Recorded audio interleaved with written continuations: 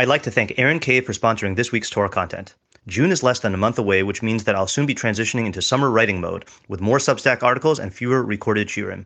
The bulk of these articles will remain free. However, if you would like to support my Torah and access additional spicy written content, consider becoming a paid subscriber by going to rabbishnewest.substack.com. Okay, so before we start with the pasuk, I have a methodology point to share. Okay, and it's possible I've said this before, but I want to say it again. So last night at the Migdal HaTorah dinner, then I met someone who apparently listens to a lot of my shiurim, and we were talking about Mishlei and stuff. And he asked me later on in the evening, he said, "Do you ever get tired of learning in such a formulaic way?" And I said, "What do you mean?"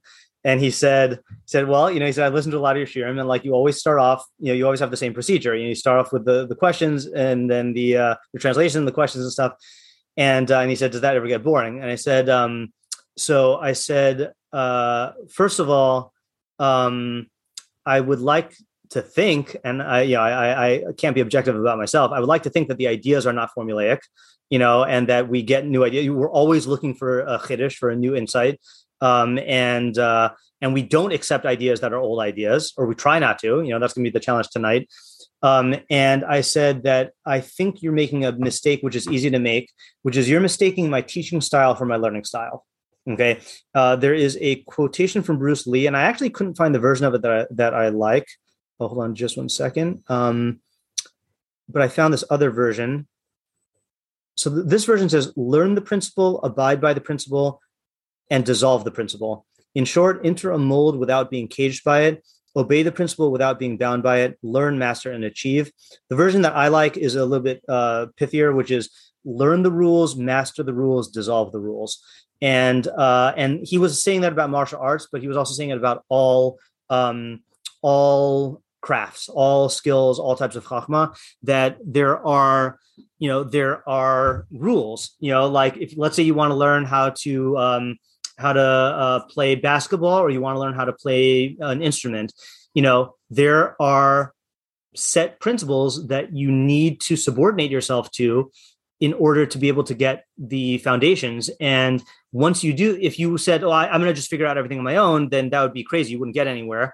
And then after you subordinate yourself, you need to devote years to mastering those principles to the point where they're internalized. And only after you master them can you then break free of them, and not even in a rebellious way. It usually is a gradual way. I think for me, the clearest way that I see this is in music. And again, you have to apply this to your own favorite musical artists or songwriters or whatever. But let's say for me, if you listen, I don't like early Beethoven. Early Beethoven was basically, and I know I'm insulting him by saying this, but early Beethoven was like a Mozart copycat. And then as he matured, he started becoming himself, and then he became Beethoven, but it's only when you have internalized those principles that have been set forth by the thinkers or the artists before you, do you have the freedom to really elaborate. I'm going to finish this thought, and then I'll call on people for questions, but or comments. So I said that when I am teaching, then I tend to go through the same procedures, because my focus is on, in high school, my focus was on, I want my students to have more than just ideas. I want them to have methodologies that they can take with them and apply in their own learning. So that's in the first stage of learning the rules. I think by and large, most of the people who come to this year are in the stage of, some of them are in the stage of learning the rules because they're newer to Mishlei. Some of them are in the stage of mastering the rules, and eventually you'll get to the point where you can dissolve the rules.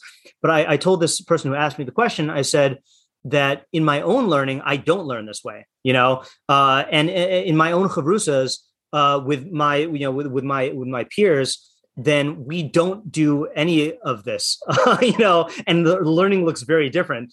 But that's because we've all matured and gotten to that point, So I think you're all at the stage right now where you should be mastering the rules and following the formulas, but at a certain point, you're going to get to you're going to start to have differences, and then you're going to be able to develop those, and then develop your own approach. That was my comment there. And I want to make one more comment also, is that when I was in yeshiva, so we have the great bracha of having a new member of our faculty at YBT, Rabbi Gober. Rabbi Gober was my first Rebbe in yeshiva who really taught me the derech of learning. And I made a huge mistake in learning from him, which is that I had him for Gemara, and he presented his ideas in such a way where when he was in Shir presenting the ideas, it was almost like he was deducing them step by step from the Gemara, And I thought that the way that he arrived at his ideas in his learning was the same way that he was presenting them in Shir. And only maybe like a year and a half later, I realized, no, the way he's arriving at the ideas is different than the way he's presenting them. And once I got that, then I realized that I can't follow. The method of presentation is not the method of deriving. Teaching is one thing, learning is another, and there's an overlap, but they're not synonymous. And so I think that that's an important thing to realize, and that's why I'm so strict on we're going to ask all the questions first, and then we're going to go to the ideas, et cetera, is I want you to walk away with a procedure, and I want you to master the rules. Okay, so I think my dad had a question first, and then Tamar. So first of all, I'm not muted, am I? Nope. Okay, good. Good, you're learning. So Matthew's familiar with an article I wrote on managing emergencies. And I used the basis of managing emergencies in the operating room to generalize to other things. And there were 4 principles. And the last principle was think outside the box. And I know that sounds a little bit cliche, but I mean, it's actually what happened has happened to me in that emergency and other emergencies where I know the rules of managing someone's airway. And at a certain point, you have to call the police.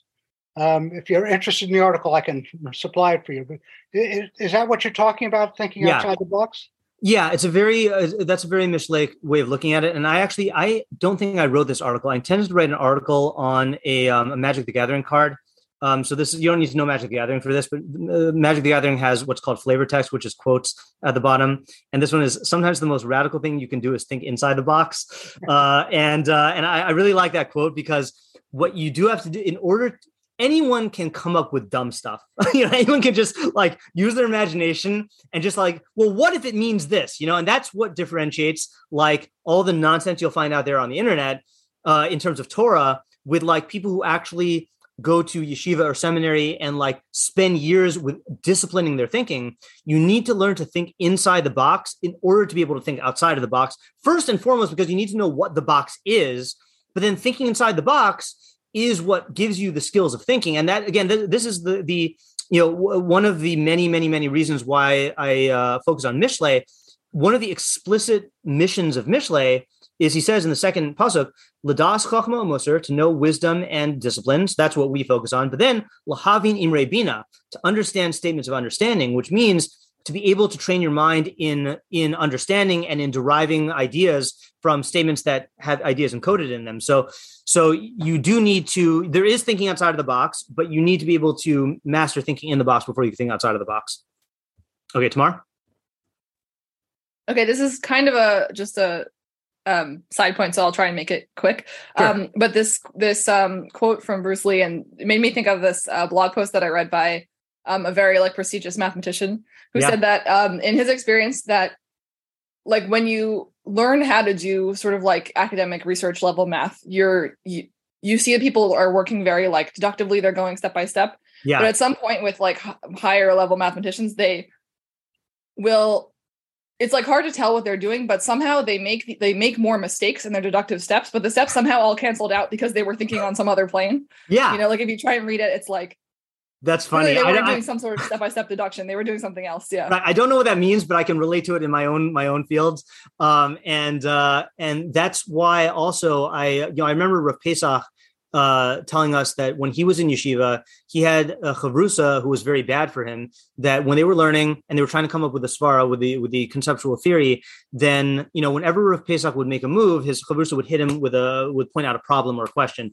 And Rav Pesach said that what that did is it stifled his intuition, that there are certain times when you need to be able to say, I don't understand how this is going, I see this glaring problem, but I have to keep moving forward because I have a strong intuition that this is going to come together. And again, when you first start out in learning, then that's going to lead you into a swamp, but then the more adept you get at learning, then the more you'll be able to trust in that intuition. And like I said in the, where is it? I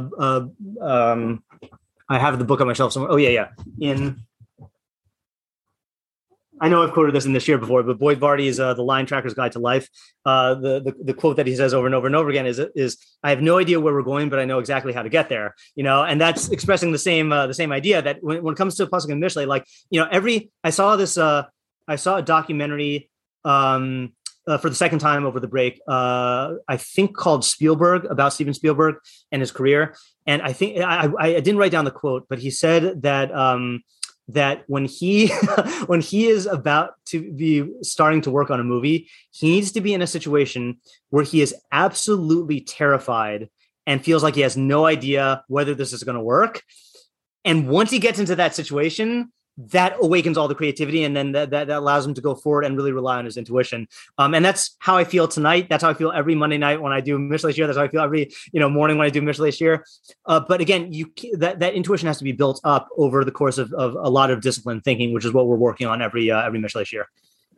Can I give a support using my company? Sure, why not? All right, I just put an image in the chat. I think this kind of like supports the idea where like you have like the foundation or the models at on the bottom of the pyramid, then you have the creativity over it, and that it's like a stable model. But like you have the creativity, underneath the models, it's kind of a little unstable. Plans. Okay, so cool. Yeah, I wasn't able to open the thing. I downloaded it and I couldn't find it, but I'll put it in the WhatsApp chat. Okay, sure. All right, sounds good. Okay. All right. Thanks for letting me have that little methodology talk. Okay, so I'm going to actually stop the recording and then start a new one for the puzzle now.